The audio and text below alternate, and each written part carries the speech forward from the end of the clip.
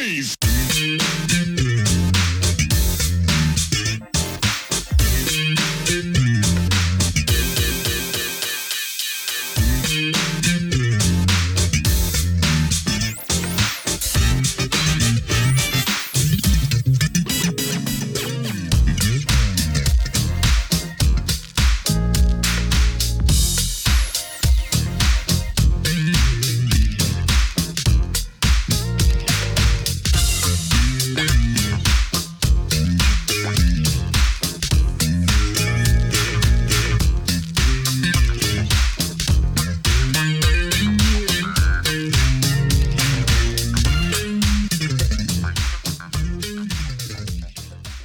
Hello and welcome to another edition of Truth and Rhythm.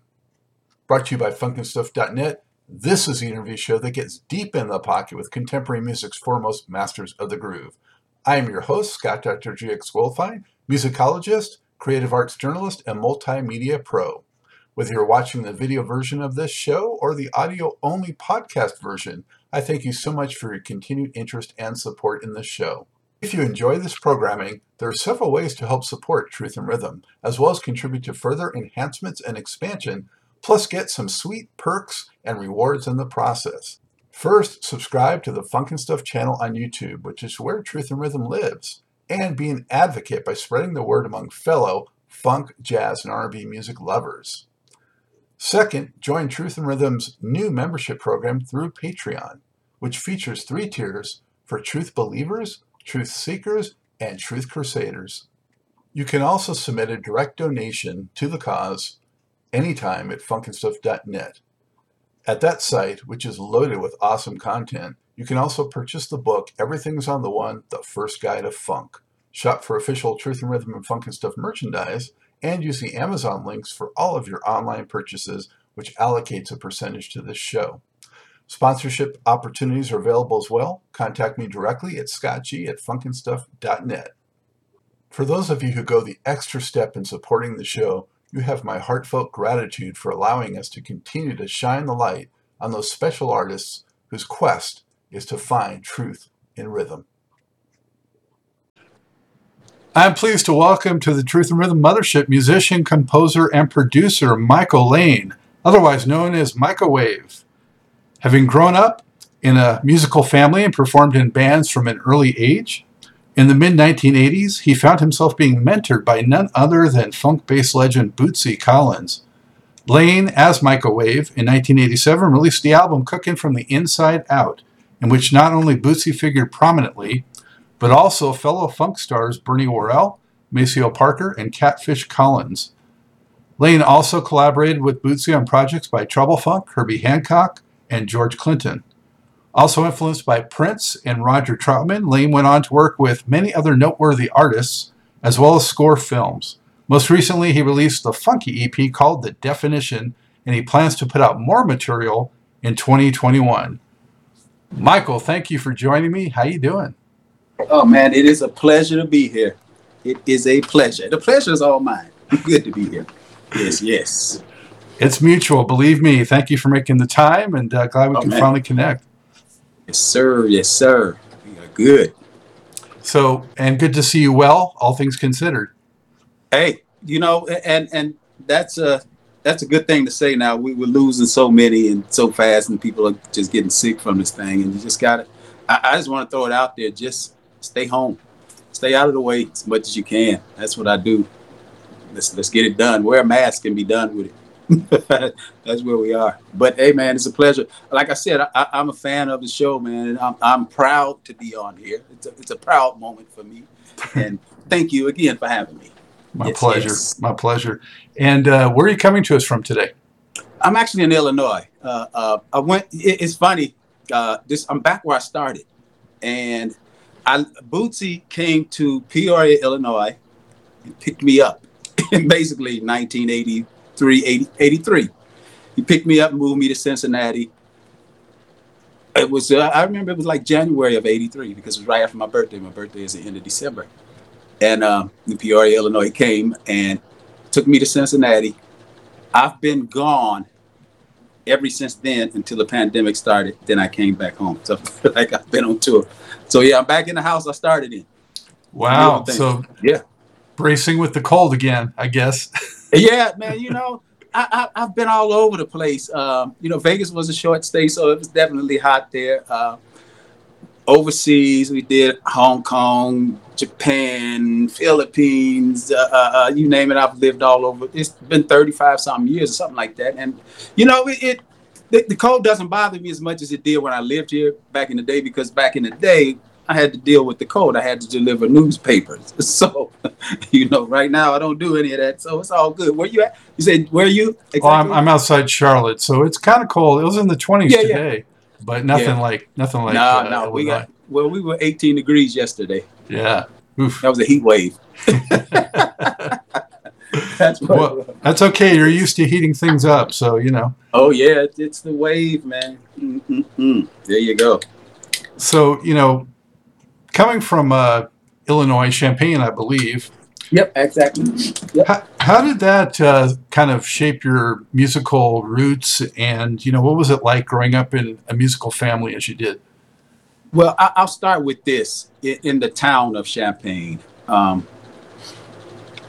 there's a college there called the University of Illinois. It's a pretty major college. And back in the 70s, during the Vietnam War, not that I was old enough for that, but I knew what was going on. That college in Champaign, the U of I, if you went to that college, if you were enrolled in that college, it made you draft exempt. So all the musicians from Chicago and all the other places came to that city to go to school, so that they wouldn't have to be drafted or dodge the draft, which in turn developed a really rich musical city, all types of music. I mean, REO Speedwagon is from there, just being such a small town. Cheap Trick is from around the corner, 40 miles up the road. The group Champaign, who we'll get more into them, one of the groups that I produced when I was there, when I went back there. So there was Jack McDuff was there. There was always the Bonnie Blair, is that her name? Am I saying that right? Is that, maybe that's a skater. The number one bluegrass girl, what's her name? Not Bonnie Raitt? No, out of bluegrass. Not sure. Yeah, well, the number one, this girl's one, it's going to come to me in a minute, but she's from there. There's a lot of music that comes out of there. The group, I don't know if you know the group Semisonic, if you remember, it's a rock band. They had a song out called Closing Time. I Know Who I Want to Take Me Home. The drummer was my drummer. So there was always music coming out of that town. Now, my dad was a drummer. I'm going to tie you into a couple other things. His brother was a drummer. His brother's name was Johnny Boy. You've heard this name. I'll come back to Johnny Boy. You probably heard it as Uncle Johnny Boy. So that's my dad's brother. My dad's dad was a saxophone player. All of the musicians were all over my family. My uncle was a guitar player. My other uncles, the guys that weren't really my uncles, that were really close to my family, that we called uncles, they were all musicians. So all I ever knew was musicians, singers, musicians, from Jack McDuff to all these guys around me. And so it was inevitable that we would become musicians. And at some point in our life, I'd say maybe 10, 11, my dad came to me and my two brothers, which was Ricky and Chris, and asked us what instrument we wanted to play. It wasn't like, do you want to play an instrument? It's like, which one do you want to play? So we chose, Ricky, he's the oldest. He had already been playing drums for a minute. He's probably 11 then. So I chose guitar. And my brother Chris chose keyboards, and eventually we switched, so he ended up playing a lot of guitar on everything, and I ended up playing keys and singing, and we formed a band. And, the whole thing, if you'd walk down our street, there were so many bands rehearsing in the garage. There's a band here. There's us. We were called Instant Cool, Gemini. There's another band up the street. My cousins, Tony's and Eric's and Ebony Love, whatever the name was. I can't remember all the names. But there was just so much music always around me and in my family and in this city. So it was just really rich. And we all got to perform in the park. And people still remember that stuff. as if it was yesterday in that town, just for it to be so small and have so much music. And all of the bigger artists would always come there and perform. And once the Shy Lights came and performed, and I ended up auditioning for them. They needed a keyboard player. And I went to Chicago and auditioned. Me and my brothers drove up there. And I went and auditioned, and I actually got the gig. But because I was so afraid to be there, I was 18 then, I was so afraid to leave my city, my small town, and be in a big city like Chicago, I turned it down. So that's my musical history. Now I'll get back to that name, Johnny Boy. We used to go to Cincinnati, Ohio. This is before I knew Bootsy anyway. I was 13. So we used to go to Cincinnati, Ohio on vacation because we had family there. I was going to visit my Uncle Johnny Boy. Uncle Johnny Boy had a son named Tiger. You know Tiger. And I remember one time we were there, and I said, Tiger was getting ready to go do a gig. One of the most colorful interviews ever on this show. I know, right? It was good.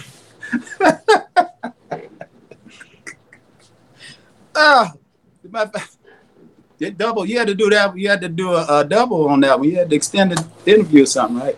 yeah. He's a character with a capital C, but enjoyed him a lot. Yeah, that's good. That is my true cousin. And I had saw him one time where he went. I made 13. I was like, "Where you going, Tiger?" He said, "I'm getting ready to go do a gig." I said, "Who you going doing a gig with?" He said, "With Phelps and Bootsy." I said, "I don't know who that is." He said, "Well, we getting ready to go play with Parliament or Funk." He said, "Funkadelic." He said, "We gonna go play Funkadelic." I was like, "All right, man. Hey, y'all got any more of that chicken in there?" That was our family. You know what I mean? It's just we were all music all the time, and it just keeps going. My nieces now, my sister's kids, they're doing big things. One of them plays. She's been Beyonce's bass player for 7-8 years. You know, she still plays with us. Beyonce just stopped, and my other nieces play drums with T.I. and blues people, and it just keeps going. My sons, everybody's. We do music. We do music. That's what we do. So, did you have any formal training, or was it just kind of picked up? Well, we grew up lower middle class, but in a middle class neighborhood. So we had to fake a lot of things like we had some money. So we could afford for one of us to go take lessons. So we sent Chris to be trained as the guitar player. That made the most sense. So he'd come back and teach us what he learned. So we got free lessons. We learned theory through him, you know. And so that's the most formal training we had, but it was bootleg, but it worked. I couldn't tell you the name of any chords right now. You'd have to spell them out for me because I didn't really get into the theory. And I learned early in my writing career that it's good that I didn't know theory, because I think theory kind of messes you up as a writer because you start following guidelines. It's like, sometimes it can keep you like in a box, right? Yeah, exactly. And those boxes are good when you're getting paid, but you got to figure it out. So yeah, I not formally trained, but enough to understand where to go and where not to go, you know, musically. So yeah. So when you were playing with your brothers, you know, what types of material were you typically playing? Like top 40 R&B stuff? Top 40.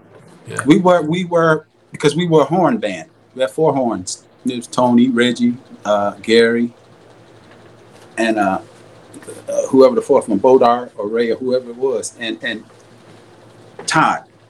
And we'd have horns in the band. So we would do top 40 brass construction, Confunction, Average White Band. And it's funny because a lot of these bands I ended up working with as I got older, it was a trip to me. It's like, wow.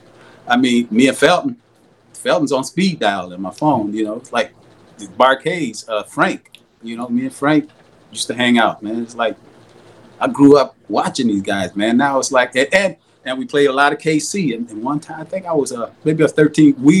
We modeled ourselves after the rhythm and dance and colors of KC and the Sunshine Band. And I swore I saw him in Springfield one time. I had to be 17. I said, one day I'm going to play with that guy. And I ended up touring with him on keyboards about 4 or 5 years ago. We did a Wow. whole South American tour. So did a lot of horn band stuff, lots of that. Just a lot of funk stuff. Yeah. Was there anyone in particular that you sort of looked up to aside that was outside your family as sort of a before Bootsy as sort of like a mentor or somebody who you emulated or aspired to? Larry Dotson. You couldn't tell me I wasn't Larry. when I started singing, I was Larry. You couldn't tell me. I cut my hair like Larry. I wore the clothes like Larry. I was but I never made any records that really sounded like him. As far as that went, that I thought he was the greatest entertainer, man, in this funk world. He would carry the Bar-Kays. He would carry that group. They were there. But I really felt like Larry carried that group, and I ended up meeting him. Eventually, I still want to work with him. I always mention it. He's hung out with me at my gigs. He probably wouldn't remember me, but he's been right there. And one other situation, when I was 20, maybe 23, I heard this song called Body Talk. And I was like, who and what is that? I was living here in Peoria, and I'm like, I got to figure out who that is, and I figured out that it was The Deal. I went to the record store. I'm gonna turn this fan off real quick. It's starting to get a little chilly. So I went to the record store and I bought a cassette. The only cassette I've ever purchased in my life was that cassette. And I wore it out. There was Body Talk, there was Videoville, and all those songs were just on that Just My Luck. And it was like, wow, these guys are amazing. I was like 22 years old, 23 years old. I said, this is everything that I feel in music in these guys. They sound like Prince. They sound like funk. The singer is just phenomenal. I love it. I love the arrangements. I love everything about this group. This is what I encompass as a musician. This is me. This is what, and I ended up meeting those guys. They were the first set of guys I met when I moved to Cincinnati. I didn't know that's where they were from. When I moved to Cincinnati, and they were pretty much like, "Hey, man, what's up? How you doing?" I was like, "Man, y'all The Deal." I was like, yeah, get away from me, little boy. I was like, "Okay, I'm cool with that with y'all. It's cool." And Boosie has introduced me. It's like, "Man, this is Microwave. This is my new artist." She's like, LA was like, "Oh, okay, you cool with us then," and we ended up doing sessions with him. Me and Bootsy did LA actually produced a song on Bootsy called Body Tight, and I was there in that session. We were working. I think I was doing some keys, and that was the day that Bootsy named Babyface when Kenny walked in, like Babyface, and it stuck. So I'm sure you've heard that story. But ended up, as much as I liked him, I ended up being the lead singer of the group and one of the producers and writers on the later stuff, Carlos, who was the original lead singer, one of the original, because they had three lead singers. They had Babyface, D, and Carlos. Of course, Babyface left, so that left D and Carlos. And Carlos would run off and do his own thing a lot, And this group kind of reminds me of the story of Van Halen. Mm-hmm. I would be Sammy Hagar, and I'd come in. I'm the guy that's actually doing some music and have my own thing going on, but I'll come in and replace David Lee Roth until David Lee Roth wants to come back, and then we can never be. We've actually done shows together on stage. I'll jump on keys like Sammy would jump on guitar, So it's kind of that story. But it was like there was also a movie called Rockstar that was kind of like this guy that just watched this band, watched him like this, and then they pulled him up on stage and he became the lead singer. And so that all those things stem from me. You're asking about who I listened to growing up, and them, KC, Prince. I didn't really listen to Prince. I listened to Prince, but I feel like I came up with Prince. We both got in the game at the same time. You know what I mean? So it wasn't like, man, let me listen to what this guy is doing. It was like, okay, he's hot. That's hot. I'm gonna try to figure out how he's doing this, but I don't want to copy him. You know what I mean? But I want to be different. I want to be different than Brass Construction. I want to be different than Confunction. I don't want to sound like the Bar-Kays. I don't want to sound like I do that, but so on, or what was ever out then. Prince had his hand and his ear on that. It's like, I'm going to be different. But then I thought I was. Then I heard Roger Troutman. I was like, oh. That's it. let me find where I can get that tube at right there, because I wasn't playing it. And Roger came to Peoria and he performed, and I got to go backstage. Like, Roger, how do you make that sound? He's like, man, he said, let me tell you. You have to have all these scientists. They come in and they bring in chemists and a couple of construction workers and these people. I said, for real? He's like, no, man, I'm just kidding. You got to take this tube. You got to get this thing. You got to get this thing. Man, it's basically a horn from a PA system. I took our PA system. We were short one horn that day. It's like, I'm going to make this thing happen. More bounce it out. Plug that thing in, put that tube in. And I really didn't understand how to work it. But at that time, Guitar Player Magazine, you could go in there and I went to a back issue where Joe Walsh showed how to build one. It's like, okay, I got it. Because I was blowing in the tube. I thought I was doing it all backwards. So once I figured it out, it was on and popping, and I ended up just doing that and just getting really good at it. And forever, me and Roger were best buds. He always wanted me in his band, but I would never play in his band. He took half of my other members, but we were always cool, always. And when he passed, man, that messed me up. Oh, yeah.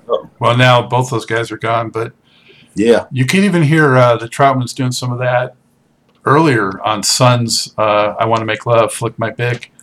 Yeah. But of course, really got huge on More Bounce. But, did you ever get to see the Bar-Kays? Did they perform in Illinois? Did you see Larry Dotson on stage? At a formulative age. Yes, yeah, I've always seen them. I'd go see them. I mean, I would see them.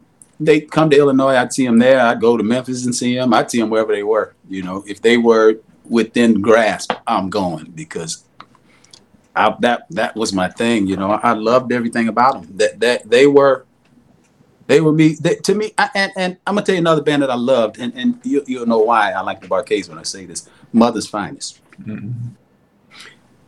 I come from a rock and roll city, which is good because I didn't get caught up in I only know R&B or I only know funk. Mm-hmm. I come from a city where guitars ran the city.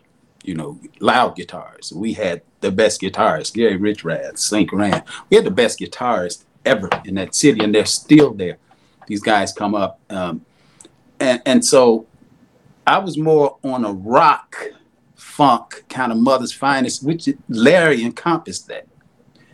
He was the only guy with the long straight hair that would get out, with the tight pants. Rockstar vibe. Yes, he was that guy. And if you like my first album with Columbia, they let me put one rock song on there, but I used Drum Machine. It didn't come out like I wanted it to, but it's called All American Dream that me and Bootsy did. It was as rock as they were going to let me get, Now I go wherever I want to go with the music. So Bar-Kays were great, man. Love seeing them. Well, and Prince, too, definitely had that rock influence. A lot of the groups from the Midwest seem to have had, that rock exposure, too, which makes it so much more interesting, I think. Yes. I'll tell you how much I was into P-Funk before I was part of it. I thought George and Bootsy were the same person. And it wasn't that I didn't like it. It's just I wasn't in it that deep. I was more, I feel like back in the day, and I think music does this thing. It brings people closer because back in the day, you had to choose where you were musically. Back in the 70s, if you were a funk dude, you were a funk dude. If you were rock, you were rock. If you were country, you were country. And I think part of that reason was because I call it the crate theory.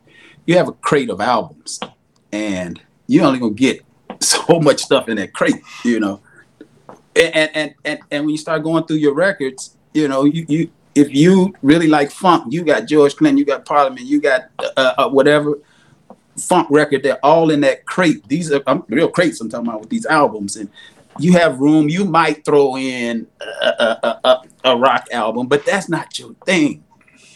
So we chose back then, if you were into music, you chose where you were, almost like a gang member. Like, yeah, I'm funk, man, I'm funk, I know that. Or I'm rock, or you know, and in school, it was the same thing. You were a jock, or there were a lot of boundaries you had to stay in back then. Now, things are so different because your crate is a playlist. It could be 50,000 songs. So I think people's musical palette is a lot more eclectic now. And I think it brought people together musically, you know, because now there's something to talk about between teenagers. You know, I can talk to my guy sitting next to me in class about music because I'm talking about something he's never heard of. I'm talking about the Bar-Kays. He wants to talk about Van Halen or whoever was back then that he's listening to. And I'm like, we don't have a lot in common musically. So I think music kind of brought a commonality to man.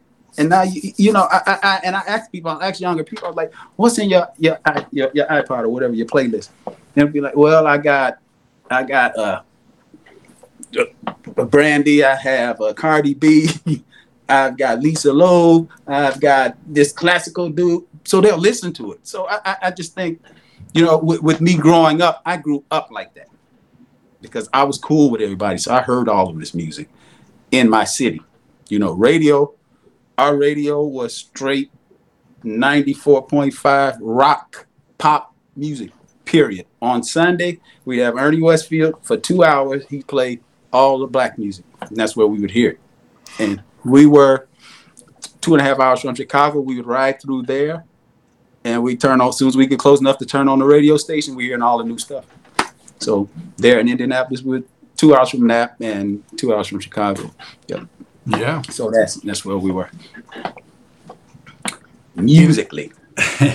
So, you know, a little while ago, you sort of jumped ahead to the Bootsy encounter, and I want to work our way back to that. So, okay. You were, as I understand it, kind of doing something else primarily, and you had a manager, I think, that brought you guys together. Can you share how that took place? That was here in Peoria. I was working at basically nowhere. I was at a place, and my management ran the place, so they kind of gave me a job teaching little kids how to play piano. And they also had like a small video company where they did like low budget videos for people. And the guy that set all of that up, Bill Waller, was from Cincinnati, and he knew Bootsy. And he's like, well, let's do a video with Bootsy. You, at that time, like 23, 24, you couldn't tell me 2 Bootsy songs that weren't hit records, and I would have known. So I'm like, okay, Bootsy coming up. All right. So he came up and he did the video, and I was his prop man. You know, I'd help him, you know, get things together, hold this, you know. Yeah, okay, you're looking good over there, looking good over there. And I was like, Bootsy, man, I got these tapes of some demos I did, so let me hear it. He heard them, and he's like, yeah, man, you coming to Cincinnati. And from there, man, I went. I gave it about 6 months to really get it together, you know, get everything put together and taken apart here in Peoria. And I moved into the house with him and his mom, but we were the only ones, and his sister lived downstairs. Huge house out on the farm, a ranch. It was into the farm, now it's a ranch. And we were upstairs. He was in one room. I was across the hall in another bedroom. And we both had 4-track recorders. And we would just do music and just do tracks and let's write. One of the first things he said, let's just write, and let's write everything you can write. If you can think of it, write it. I don't care. Let's write rock, let's write country, let's write jazz, funk, R&B, slow songs, whatever you're going to write, let's write it now. And well, hold up a second. I'm going to interrupt you. Sorry about that. Okay. But when you first met Bootsy face to face, what were you thinking? How did he impress you? What kind of presence did he have? What was he like? You know? Well, because I didn't know much about his persona, his personality. He was just the coolest guy. I mean, he was fun. You would think you're going to meet Bootsy and you're going to get Oh yeah, Bobble, nice to meet you. Let's go to the party and kick it like this, Bobble. That's not what it was. It was Michael Wave. Man, I'm digging what you're doing, man. Let's get in, let's do this, let's do that, man. Let's get some stuff done, man. I'm liking that. Let me hear that. Oh yeah, I like that. This was all of the time with him. It was let's do music. Let's hang out. We hung out. I mean, we kicked it like brothers. Bootsy is 7 years older than me, but he brought me in as his little brother. I mean, that was our claim. This is my little brother. I was introduced by Bootsy, this is my little brother Michael Wave. But obviously he found like something endearing about you to bring you into his life like that. Well, same thing that happened with Sly Stone when I met Sly. I played with Sly for a hot minute.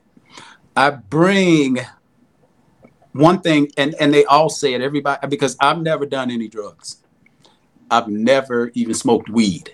I've done my share of alcohol, but Sly would look at me and go, I could have been you. If I hadn't got on these drugs, I could have been you. He said, I know I'm Sly, but you happy I could have been you.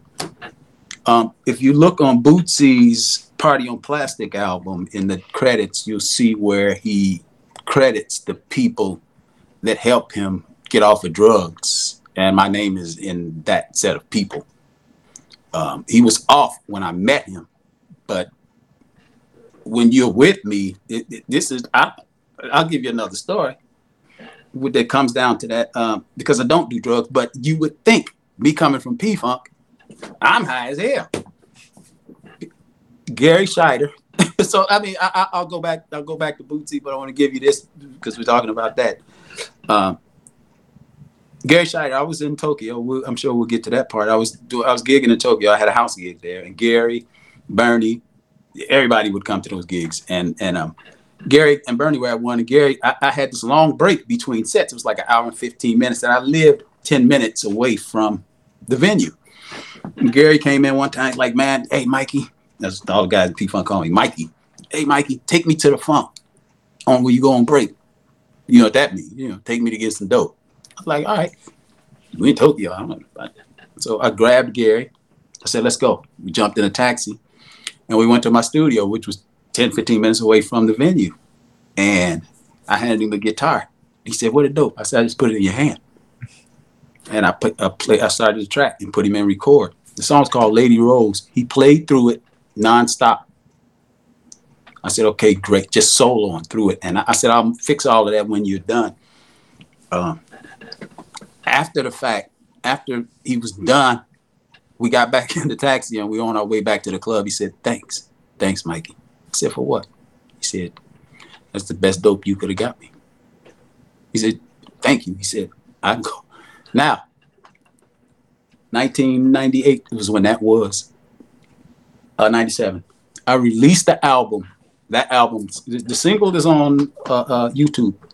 It's a video. I shot a video for it. Shot the video in 99, 98. But I released the song in 2000, or maybe 99.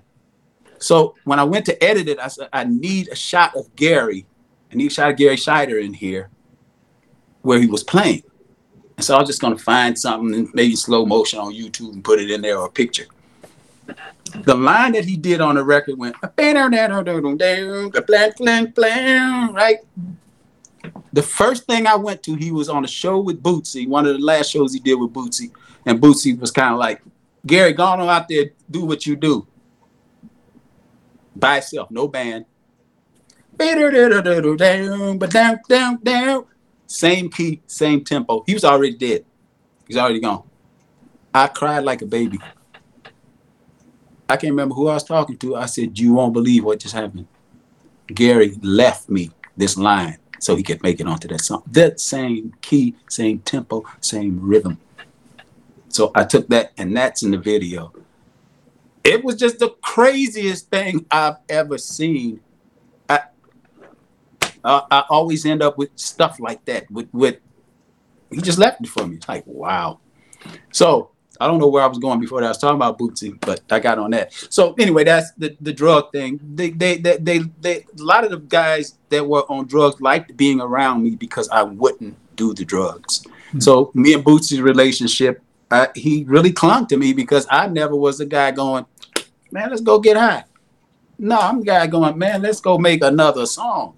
Let's go make more songs. Let's go make more songs. And I'm young as hell. I'm like, man, let's make music. Let's make songs. Let's make songs. Let's make songs. And so he dug that, and it kind of kept him going. He actually gave me a name. He used to call me Bobby, right? Bobby. And I was like, Bootsy, why? He said it's an acronym. I said, what do you mean? He said, you know, I got Bootsy's Rubber Band. Well, that's acronym is Bootsy's other brother's band, y'all. Because I had a band and called him Bobby. So it's like we had fun, man. We had a lot of fun doing music, man. Sounds like in a way you were sort of like a breath of fresh air, you know? Absolutely. And I was happy to be that. And I'm always happy to be that for people, you know. And some people are a breath of fresh air for me, you know. So keep it. So that was a huge thing for you. I'm thinking uprooting your life like that, basically, and going to do that. It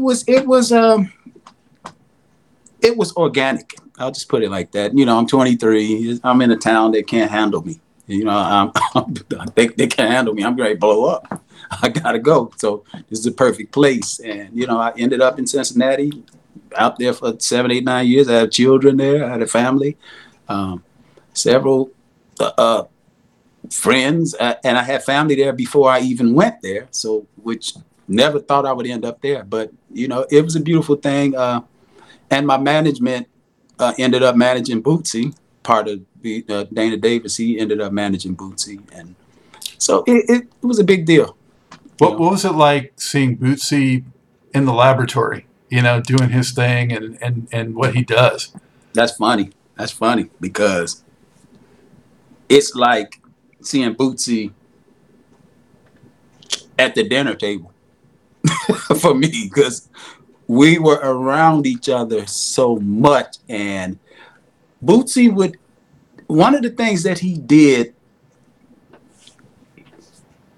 he'd give me the reins and just, I'd go in the studio with him, he'd be like, go. And he's gonna watch what I do. One time he handed me the space bass and said, play it. You played it on the demo. I'm like, huh? Yeah. So ended up playing. It was on a Herbie Hancock record. That's me on bass. Because he's not into it. I mean, he's into it, but he's not like, just gotta be Bootsy, it gotta be me. No, he wants you to get it. What it's like is like your big brother trying to get you put on. It's that. And he'll give it to you. But when he goes in, oh, he's going in. When he said, okay, let me get at it now, then you know Bootsy just walked in. The thunder begins. You know, you was in there making little crackling noises.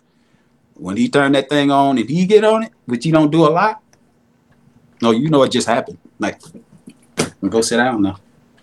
But he doesn't do it a lot. He wants you to pick it up. He wants you to get it. At least with me, you know, he's not that guy. Like, I need to do everything. I need to play all of this. One of the first things he taught me, one of the first words out of his mouth when I got to Cincinnati was, Wave, don't take all the credit if you cannot take all of the blame. And that put a lot on me. And George would say the same stuff. George's thing to me, because I used to write a lot with George and Gary, he would say, let's talk percentages instead of court dates. That was George's name. So they, you know, because they've done it enough, you know. When did you first get to meet George? We were in Detroit. We used to, what me and Bootsy would do, this was still early, no record deals, nothing. We were still early in, this was right after R&B Skeletons. George was working on projects. After R&B Skeletons, he had a bunch of deals going. And in Detroit, he probably had 5 studios running every day all over Detroit. So me and Bootsy would sit in the house and come up with tracks, just funk tracks over here, funk tracks over there.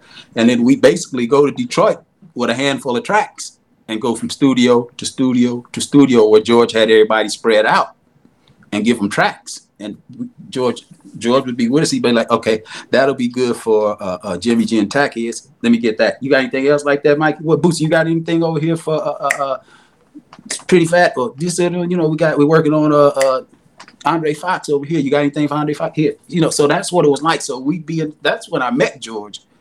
So George came right out like, "What's up, Mikey? Man, you know, I didn't have no records or nothing." And it's funny. And so we go from studio to studio passing out tracks, and we come back the next day. They put up vocals on, you know, and Amp Fiddler was there. Amp was with us. We drop some off here because everywhere you go, there'd be a producer in there. So Amp would be here, Andre Fox would be here with a group of people, George would be here, so on, and Gary would be over here, and we just go brokering songs. So when I met George, this was the orange and red braid George and R&B Skeletons George. So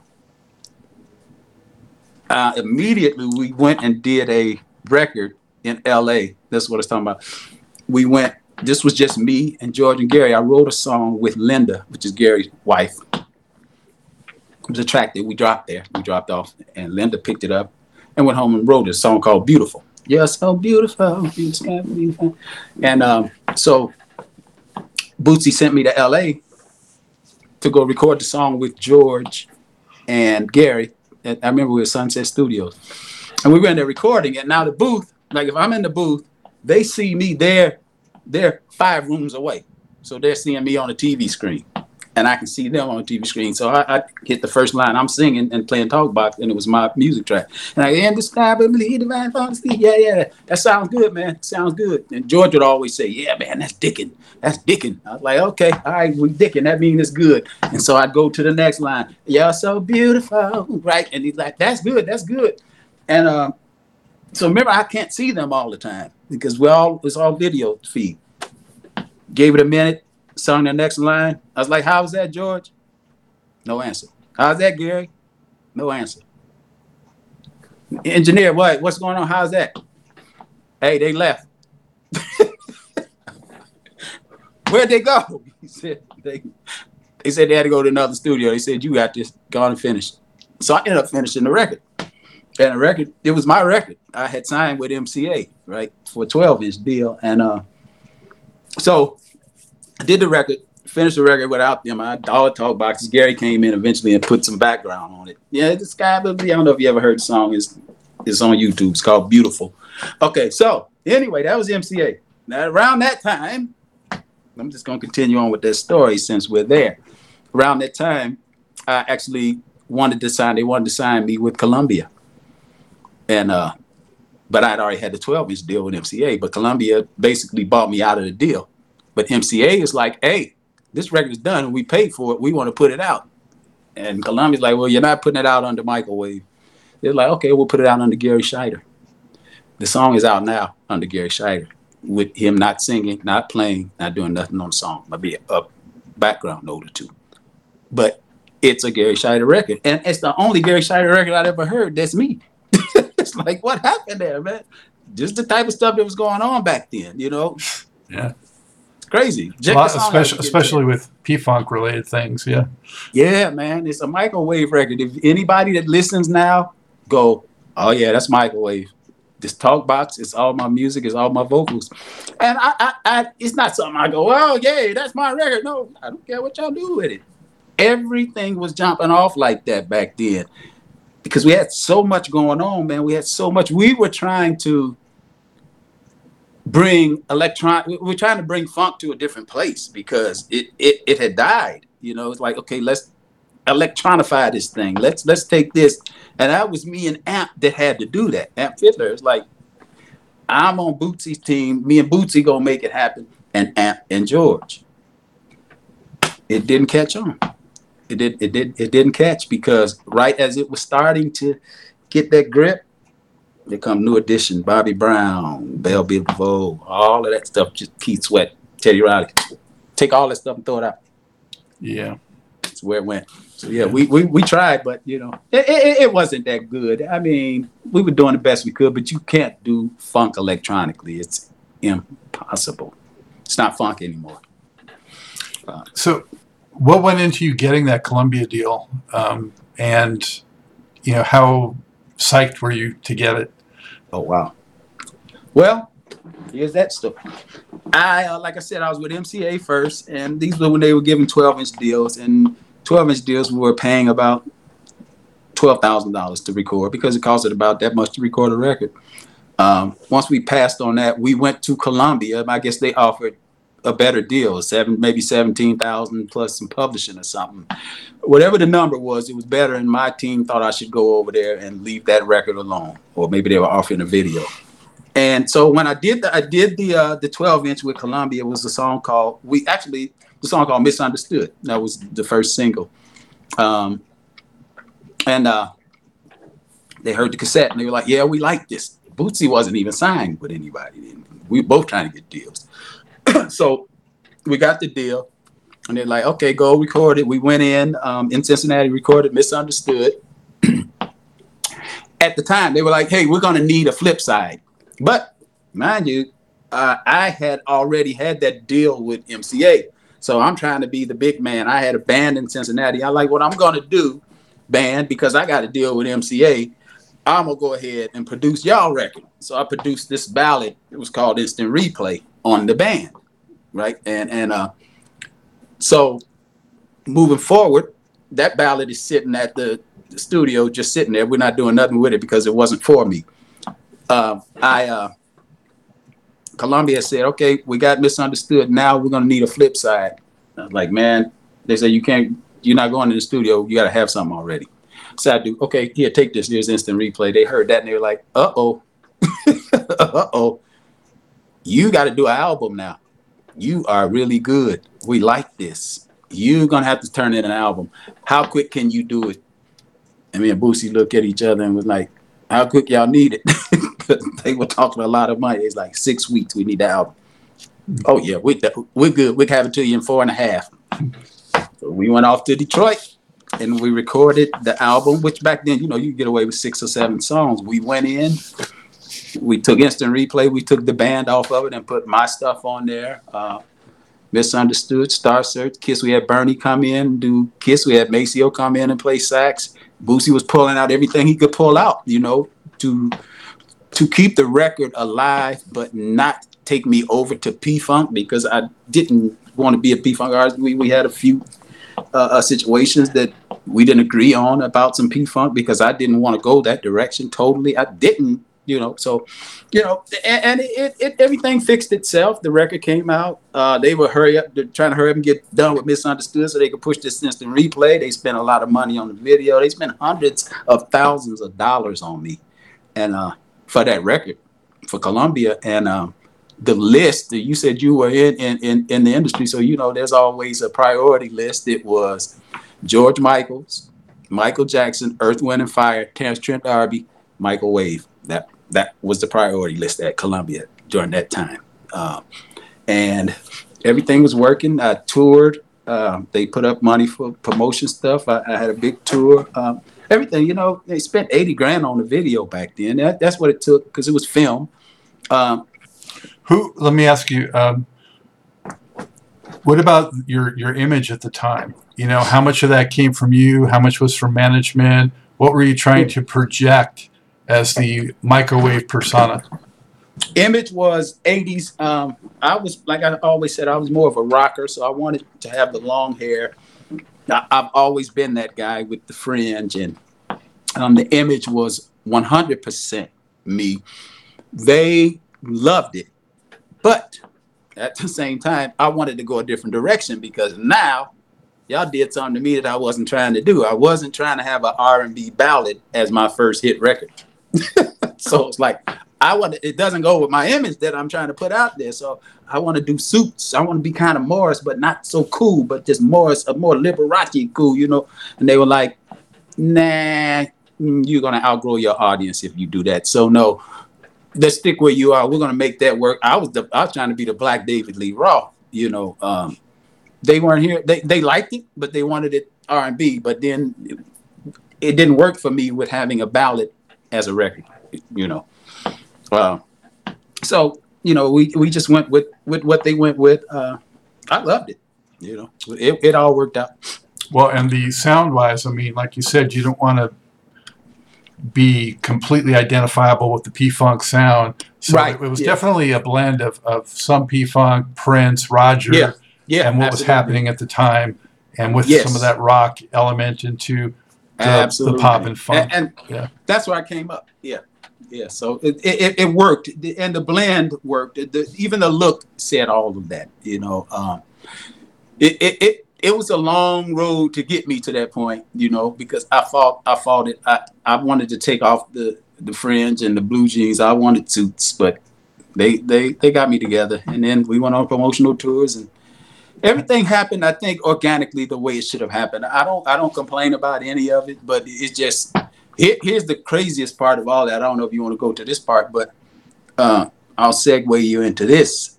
Once that deal was done, I went back to Columbia to re-sign a second album, and they were pretty much like, okay, so sir, at the desk, she's like, some new lady, she's like, hey sir, you're who? Michael Way, you know me? She's like, no, and I don't think nobody in this building know you either, because everybody's different from when you was in here. So I tell you what you do. You got your demo? I was like, yeah. She said, go on in here, go down that back stairs way, go down that elevator, go in the back, and you're gonna go around into the garage and go down there. You're gonna see a dumpster. Put your tape in there.